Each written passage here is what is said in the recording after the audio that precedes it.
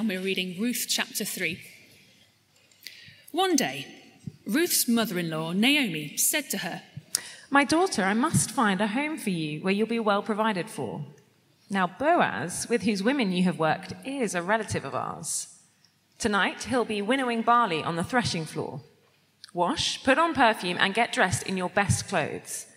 Then go down to the threshing floor, but don't let him know that you are there until he's finished eating and drinking.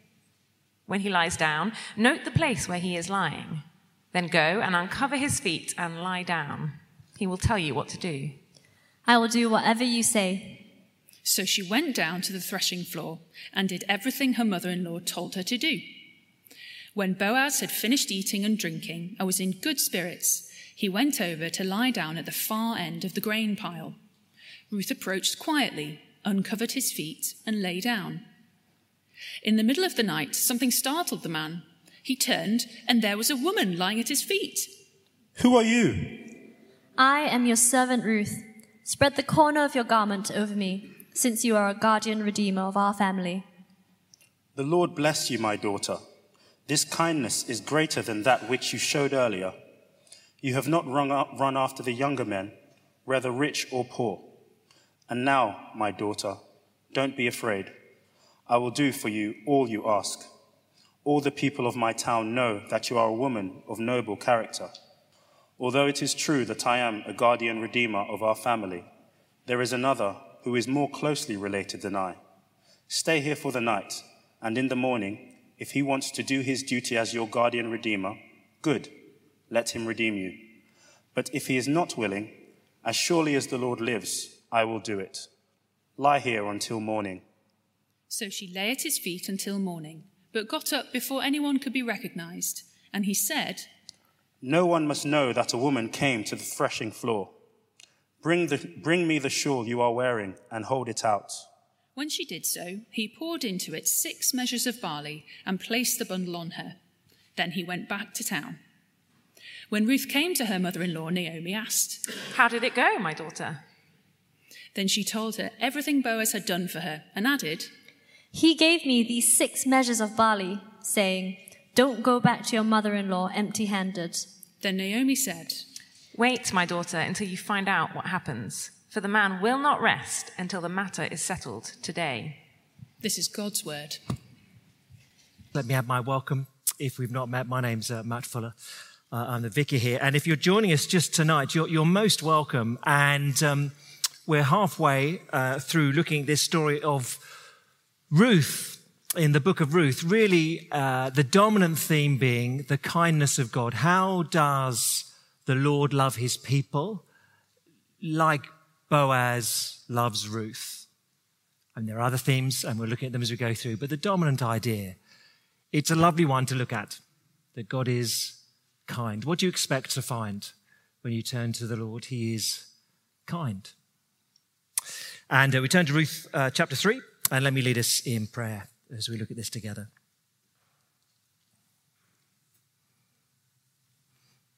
Our great God and Father, we thank you and praise you that as we've sung and declared this evening, that is true, that when we turn our eyes and look to you, we find a God who is kind. And Father, in your kindness, you speak, you address us with truths that we need to hear. You address us with words which affect us. Father, please be at work again this evening, we ask, as we turn to your word. Would your Spirit be at work so that we know, not just in our heads, but with all that we are, that you're a God who is kind, and will we trust you. Amen. Well, I think the question over Ruth chapter 3 in particular then is what does faith look like? Faith was obviously central to the Christian life.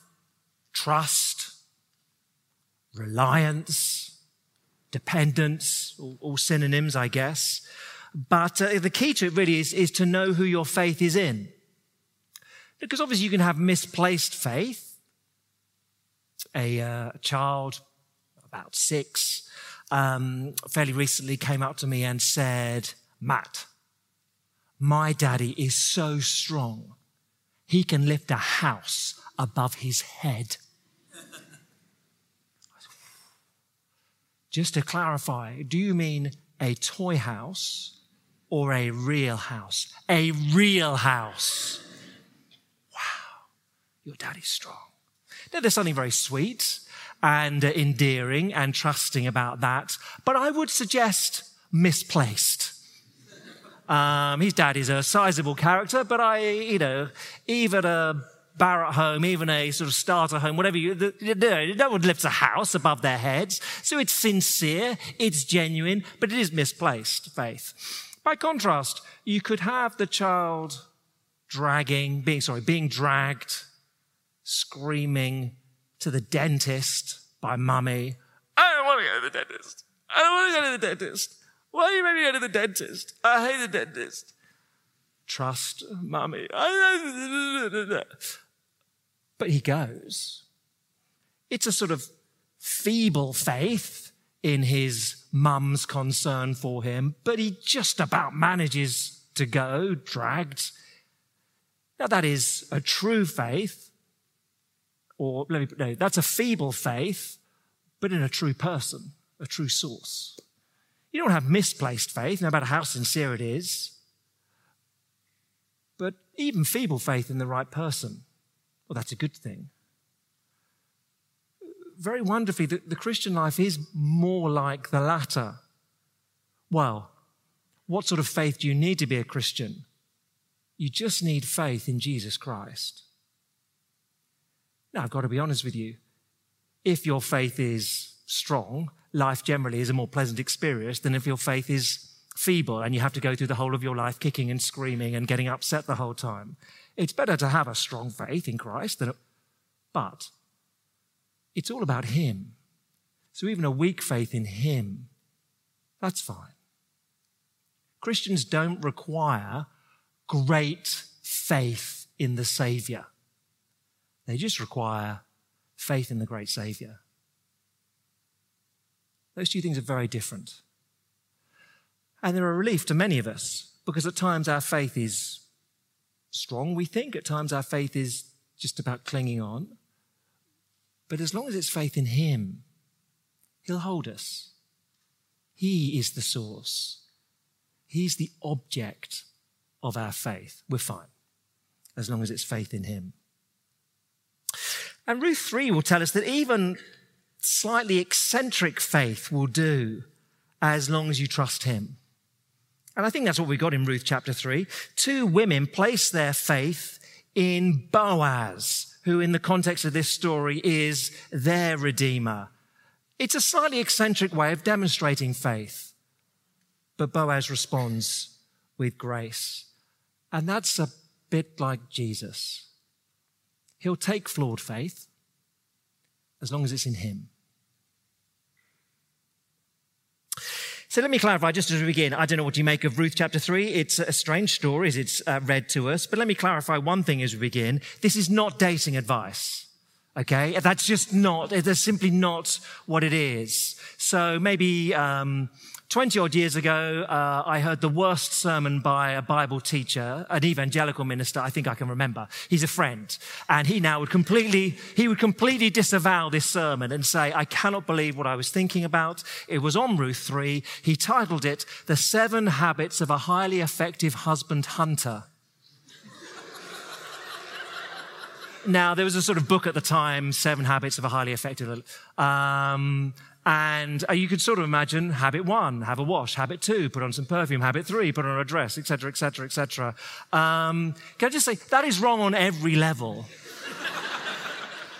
And I think the sort of stony-faced room told him a few minutes into the sermon, this is not, I've missed something here. It's not that. Okay, it's not about that. It's sort of easy to romanticize the Ruth narrative and think Boaz, he's the silver fox, sort of George Clooney, and there's a younger woman, and chapter 2 last time, yes, he was feeding her the roasted grain, wasn't he? No, stop that. Okay, I just want to get all that. Okay, not that. It's really not about that. It's almost unromantic at parts, but actually even all the more lovely because of that. because there's a commitment of love here. What we see then is Naomi and Ruth asking Boaz for redemption. They do so in a very strange fashion. But he accepts because he's a very gracious Redeemer. For you and for me, what sort of faith will Jesus accept? The faith that trusts him, even if at times it's stumbling, half-hearted, eccentric. He would accept it because he's gracious. It's not the best, but because our faith is in him, and he is a wonderful and gracious and merciful Saviour. Faith in him is what you need for salvation, for redemption. He'll take flawed faith as long as it's in him. Now, look, let me just take 2 minutes to do a little bit of sort of more detailed work upon these chapters 2 and 3, because I want to persuade you of this, okay? I don't want you just to hear tonight saying, well, here are those are true truths from the Bible, and they're nice truths, but whether they were in Ruth 3, who knows? Okay, let me try and persuade you. Chapters 2 and 3, can we have them up on the screen? Chapters 2 and 3, the author deliberately parallels them. We've got that little, no, before that. There we go. Chapter 2 and chapter 3. They're almost identical in structure. So they both start in the home, Ruth and Naomi at home. They're concocting a plan. Chapter 2, we need some food. Chapter 3, we need a bit more than food. Okay, that's how they start. They conclude Ruth and Naomi at home. Ruth telling Naomi what's happened. In the middle, there's an encounter between Ruth and Boaz. Chapter 2, it's in the fields. Chapter 3, passage tonight, it's on the threshing room floor. So did you see the home, the encounter outside the home between Ruth and Boaz? Then they were back to the home for a report of what's happened. They're basically identical. It's like a sitcom. They can't think of anything new in one sense. The author's very deliberately done it this way. The contrast primarily between the two, well, and the next little slide, just how they're described. Chapter 2, verse 20, may Boaz be blessed by the Lord. He is a worthy man. Chapter 3, verse 10, may Ruth be blessed by the Lord. She is a worthy woman. Same word. Identical phrasing, although it gets translated noble, but worthy, noble, it's the same word, okay? The two are parallel. The difference is in chapter 2, Boaz does everything. He's the driver of all the action in chapter 2, and Ruth passively receives all that's good from him. Chapter 3, she drives. She puts a pretty pushy request to him, will you marry me? And then he actively responds. But whereas last time we were thinking chapter 2, here is Boaz, look at him. Chapter 3, the emphasis is upon how Ruth puts her faith in him. Okay? Do you see how it's been structured? So we're trying to think, the writer is saying, do you see, chapter 2, Boaz, chapter 3, what does Ruth do in response to Boaz? So the primary emphasis of chapter 3 is a demonstration of faith. It's a bit eccentric, but that's what it is. Okay? And we'll go through it in that way. Just to remind you, or bring you up to speed if you've not been here, where are we? This story of Ruth then. Chapter 1, Naomi, older woman, she and her husband Elimelech had foolishly left God's promised land, so walked away from God and his blessing and gone to a pagan land. It had been disastrous. They turned their backs upon the Lord. It had gone disastrously for them. Naomi had lost her husband, Elimelech, and their 2 sons. Disaster, miserable. So returns eventually to the promised land, returns to the Lord. She's got Ruth, her wonderful daughter-in-law. But that's chapter 1. Chapter 2, 2 asylum seekers functionally, 2 desperate women, penniless, friendless. They're deeply vulnerable. So Ruth goes out to work, goes to glean in the fields. Amazing by the providence of God, she happens to stumble into the field of Boaz. He's remarkably kind to her. Boaz is a distant relative. The merit of that, we start to see a bit more of that tonight. Ruth and Naomi, they owned land, or Naomi owned land in the promised land, but without a husband or a son, wasn't able to do anything with it, couldn't farm it, and without a male heir would lose it. So owns this land, but it's no good to her. Like owning a building that you can't do anything to, you can't move anyone in, or something like that. So she's stuck, but Elimelech is a relative. He has the right to marry into the family. He could use the land and, crucially, produce an heir who would inherit the land. That's the sort of plot where we've got to thus far. So they've met this man Boaz, who could be the answer to all their problems. And chapter 2, verse 23 ended on a bit of a cliffhanger. They've met him, but not a lot happens. So there's just Ruth and Naomi in their house, and that's where we've got to. What we're looking at in chapter 3 then is faith in the Redeemer, a flawed faith, but in a kind Redeemer. So we're looking at it like this. Naomi's bizarre faith, Ruth's bold faith. Her Redeemer accepts Ruth's faith. That is Boaz. And then Boaz finally accepts Naomi's faith. It'll make sense as we go through. First, in verses 1 to 6, let's look at Naomi's bizarre faith.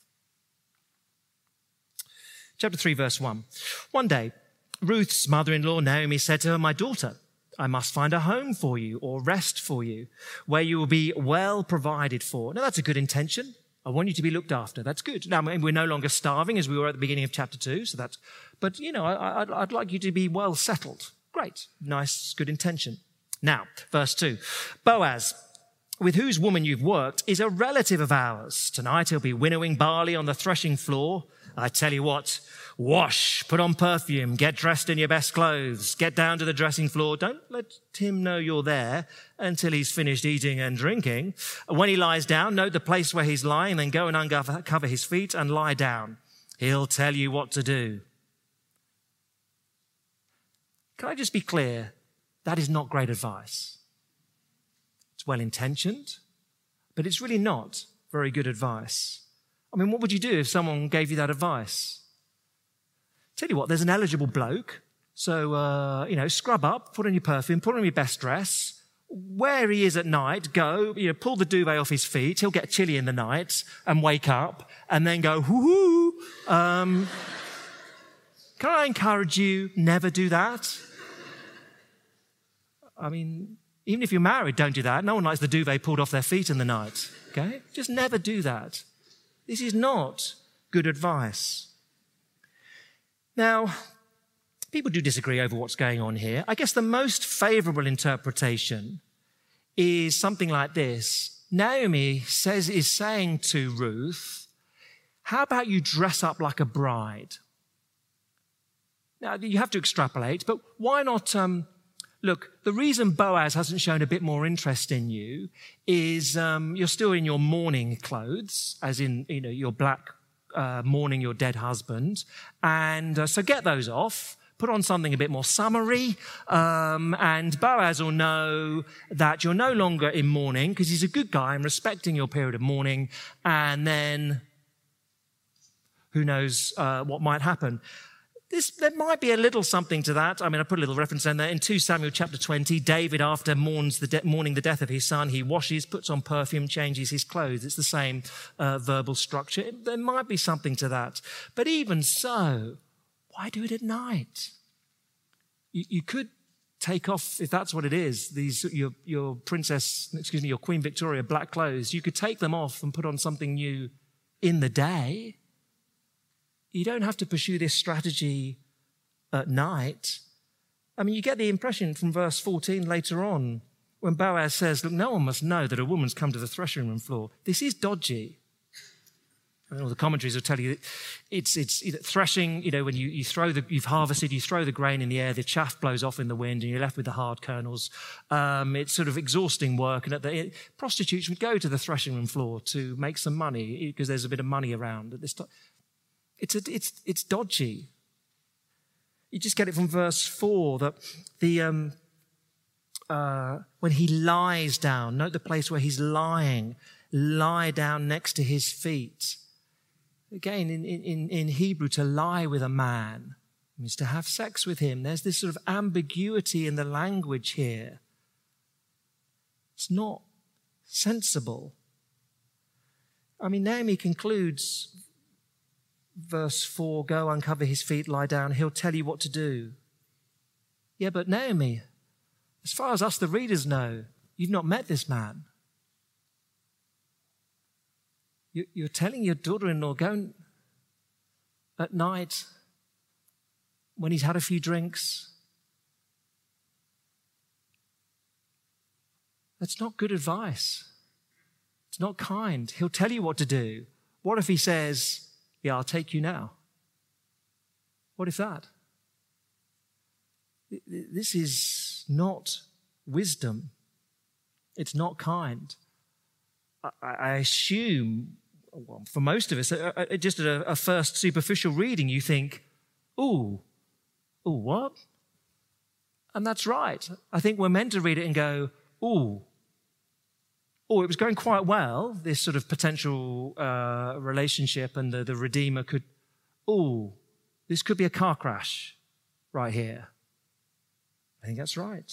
We're meant to read that. This is not wise advice. It's not kind to put a woman in the situation that Ruth is put into here. But it's well-intentioned. Yeah. Of course, as the story flows, it works. It works. I mean, Boaz wakes up, and we'll get there in a moment, and says, okay, well, let's sort this out. But just because it works, that never justifies foolish, reckless, dangerous behavior. So please don't justify what is at best an ethically questionable scheme by saying, yeah, but in the end, it all turned out all right, didn't it? So it's fine. Don't do that. We're tempted to do that. Someone will say, yeah, when I was young, I slept around a bit.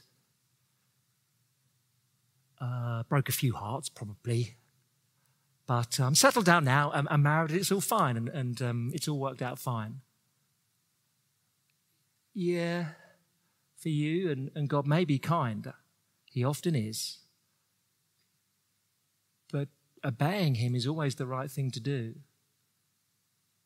think of one occasion, after a car crash, a woman said to me, yeah, I persuaded him to sleep with me so that I might get pregnant because I thought he'd then marry me. And then I thought we'd be fine. No, don't do that. God may be very kind to you. He may turn your ridiculously contorted path into a straight one. He might. But don't be foolish. So here, I'd say it's a very strange, bizarre faith that Naomi has in Boaz. Obedience to God is always the right thing to do. It's always the best thing for you. He may well be gracious, but it could be a car crash. Okay? There's no promises that your foolishness doesn't end in a disaster. You just got to bear that in mind. That's Naomi's bizarre faith. Ruth, a bit more positive. Ruth's bold faith, verses 6 to 9. Let's look at Ruth's bold faith in verses 6 to 9. It's far easier to be sympathetic to Ruth. She's met Boaz. She knows his character. She knows what he's like. She has much greater evidence. Here is a man I think I can entrust myself to. So there's I think, much easier to be sympathetic to Ruth. So we're told, verse 5, Ruth has said, I'll do whatever you say. I mean, that may not be the best. But verse 6, she went down to the threshing room floor and did everything her mother-in-law told her to do. When Boaz had finished eating and drinking and was in good spirits, he went over to lie down at the far end of the grain pile. Ruth approached quietly and covered his feet and lay down. In the middle of the night, something startled the man, or something shivered the man. You could translate it. I think he probably just gets cold feet because they're uncovered. He turns, and there's a woman lying at his feet. Who are you? He asked. Or probably, let's be honest, what? Who are you? He probably wakes up a little bleary-eyed, and what? What's going on here? And she says, verse 9, I'm your servant Ruth. Spread the corner of your garment over me, since you are a guardian redeemer of our family. Now you need to know, culturally, to spread the corner of your garment over a woman, for a man to do that, that is a proposal of marriage. That is getting down on one knee with a ring. Ezekiel 16, the Lord says, I spread the corner of my garment over Israel. I married Israel. So that is what she's asking to do. Ruth is saying, Boaz, will you marry me? Why doesn't she say, Boaz, will you marry me? Rather than, will you spread the corner of your garment over me? Well, there's a very obvious reason for that. Chapter 3 and verse 9, spread the corner of your garment over me, is exactly the same word, corner of garment, as chapter 2 and verse 12, wings. Back in chapter 2, verse 12, Boaz said to Ruth, you're a good woman, Ruth. And verse 12 of chapter 2, may the Lord repay you for what you've done. May you be richly rewarded by the Lord, the God of Israel, under whose wings or under whose garment corners you've come to take refuge. And here in chapter 3, verse 9, Ruth says, spread your wings over me, Boaz. She's saying to him, you know how you prayed for me, that you hope God would bless me and be kind to me. You can answer that prayer. Boaz, you are the answer to that prayer. You can be the kindness of God to me and my mother-in-law. Can you do what you've prayed? Now, it is a very, very bold prayer or a bold request. You've got to bear in mind, Ruth is culturally, whatever you make of it, think today, Ruth culture is a woman proposing to a man. That just didn't happen in the culture. She's a field worker proposing to the field owner. That wouldn't happen. She's a foreigner from Moab proposing to an Israelite. That wouldn't happen. She's a youngster proposing to an older man. That wouldn't happen. It's all wrong. It's very bold. I mean, it's pretty cheeky. It's somewhat impudent. But she's saying to Boaz, you know what you prayed? You're a good man, Boaz. You're a godly man. And what you prayed, you can do it. You can do it. And I'm trusting in your words, Boaz. You can do that. And he does. So see, the point is for you and for me, we can come to Jesus Christ, the great Redeemer, and say, Jesus, you've promised to save me, and I'm going to ask you to do that. Jesus, you've promised to forgive me, and I'm asking you again to do that. Jesus, you've promised to keep me until the end. I'm asking you to do that. And I can even ask you confidently, cheekily, boldly. I can ask you boldly because you've said you will. You've said you'll do this, Jesus. And I'm taking your words very seriously. That's what Ruth gets so right. She takes the words of the Redeemer seriously. You and I can do that as we come to Christ. Ruth is bold because she knows Boaz and his prayers. Christians are to be bold because we know Christ and the promises he makes to us. So Ruth has a bold faith. Naomi's bizarre faith, Ruth's bold faith. Then Boaz. Boaz accepts Ruth's faith, or I've put on the sheet, her Redeemer accepts Ruth's faith, because that's what keeps getting emphasized. How does he respond? Verse 10. Boaz, the Lord bless you, my daughter, he replied. Kindness. Ruth has made herself absolutely vulnerable to Boaz. She's a young, foreign woman who at night has dressed up and gone to the threshing room floor. Everyone who saw it would just think, well, she's an immoral woman. She's made herself deeply vulnerable. Boaz could have taken her, and no one would have thought anything else. No one would have thought no one would have been surprised in the culture of the time. Boaz could have done that. She's deeply vulnerable. Or, he's an upstanding man, we've been told already. He could have been a bit self-righteous about it and said, what are you doing? You're going to ruin my reputation. Get out of here. But he responds to her bold, eccentric way of approaching him and says, well, bless you. You get a blessing, a promise, and a plan. Verse 10, the Lord bless you, my daughter, he replied. This kindness is greater than that which you showed earlier. Okay, what kindness? I mean, uncovering his feet? What is the kindness? He says it's greater than the one you showed earlier. Now, if you read through, what kindness has Ruth shown Boaz earlier? None. He's not shown her any she's not shown him any kindness earlier. He must be talking about chapter 2, verse 11, where he says, Ruth, I've been told about all you've done for your mother-in-law since the death of your husband, how you left your father and mother in your homeland and came to live with a people who didn't know before.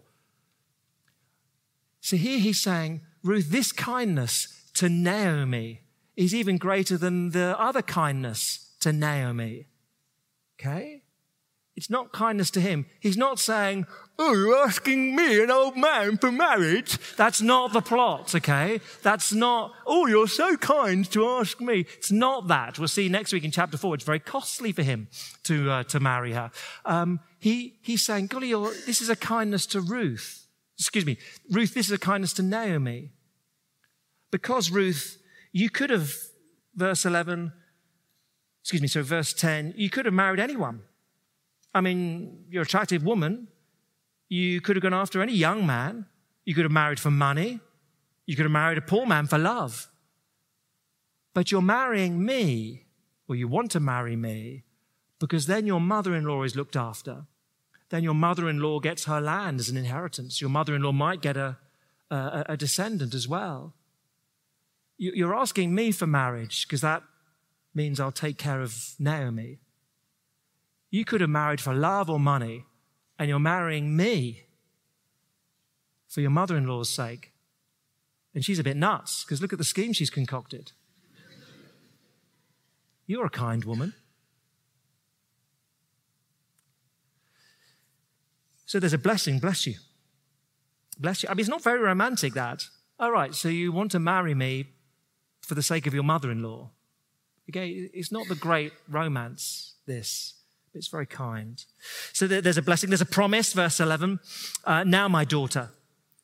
Again, hinting at the age gap between them. Now, my daughter, don't be afraid. I'll do for you all you ask. Those are great words, aren't they? Do not fear. I'll do all you ask.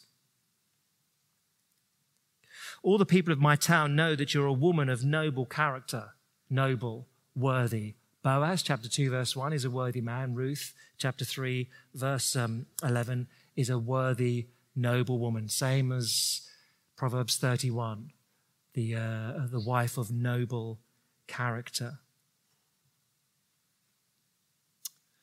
And then the plan, verse 12. Now look, although it's true that I am a guardian redeemer of our family, I could marry into the family, I could buy the land, and then you'd be able to use it. There is another who is more closely related than I. Stay here for the night. And in the morning, if he wants to do his duty as your guardian redeemer, good. Let him redeem you. If not, if he's not willing, as surely as the Lord lives, I'll do it. Stay or lie here until morning.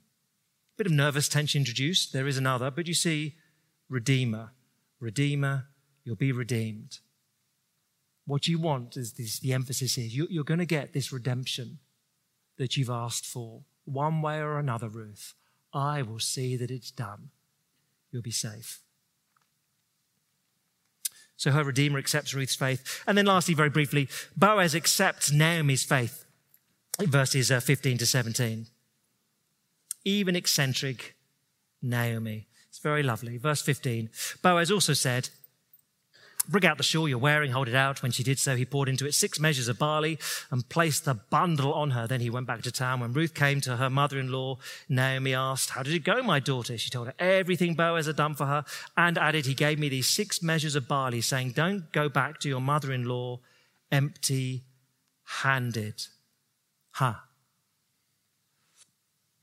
I mean, Boaz is saying to Naomi, look, this is a pretty dodgy scheme. I had to make sure that no one saw what was going on. I mean, Naomi, woo. However, I know that when you returned to Bethlehem, chapter 1, verse 20, you said, call me Mara, call me bitter, because I've returned to this country empty-handed. Naomi, I don't want you to be empty-handed, is the point here at the end of chapter 3. Don't go back to your mother-in-law empty-handed. It's the same as chapter 1, verse 20.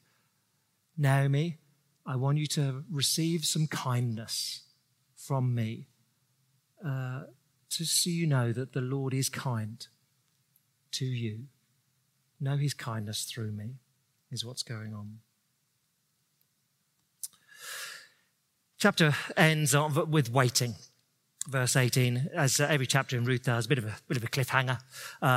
Verse 18, Naomi said, wait, my daughter, until you find out what happens. For the man will not rest until the matter is settled. Look, what are you and I meant to take away from Ruth chapter 3? I think it's this. Boaz. Boaz is a good redeemer. And he points us forward, of course, to Jesus Christ, who is the great Redeemer, the only source of redemption out of slavery to sin, to death, for life and eternity with God in heaven. He is the great Redeemer. And so we are meant to look at Boaz and see our faith in Boaz. It's a little bit like faith in Jesus. So the risk of saying some obvious things, what are we meant to do? 1, 2, 3, 4. 1, come to him. Look, I hope you see, Naomi's faith is eccentric. Ruth's is pretty cocky, or certainly confident or bold. But the most important thing they get right is this. They trust Boaz. They come to him.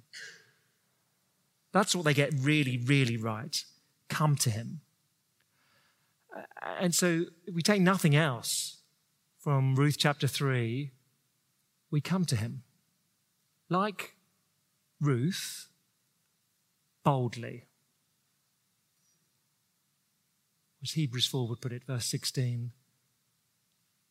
Let us then approach the throne of God's grace with confidence, so that we may find mercy and grace in our time of need. It's a wonderful verse. How do you approach God? Let us approach the throne of grace with confidence, with boldness. Come boldly to the throne of God because of Jesus, because of what he's done. Come to him. Secondly, I guess alongside it, trust him. Ruth made herself enormously vulnerable before Boaz, but she's come to know the sort of man that he is. And the more you entrust yourself to Christ, the more you walk with him, it's just easier to trust him. Trust him. Keep trusting him. Ruth trusts his promises.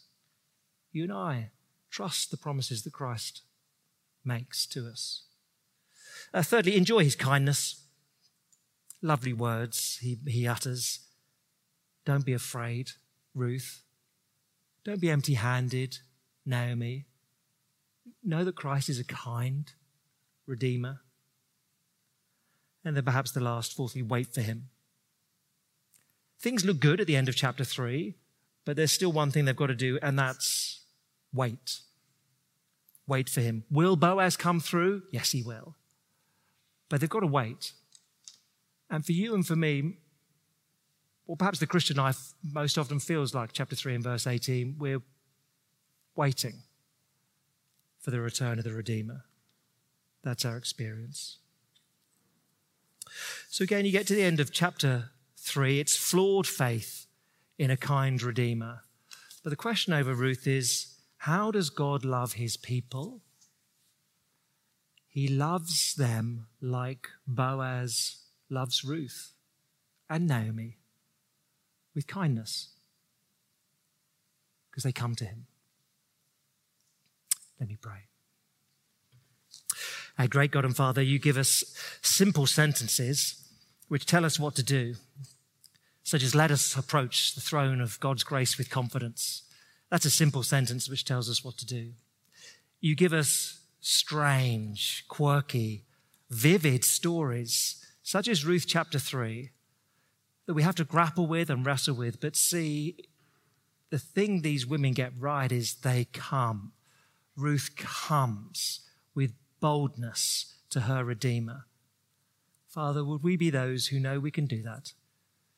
That no matter what we've done, no matter where we're at emotionally, we can return. We can come before the throne of God's grace through Jesus Christ because of his work upon the cross. Would we approach you knowing that we find kindness? We ask it in Jesus' name. Amen.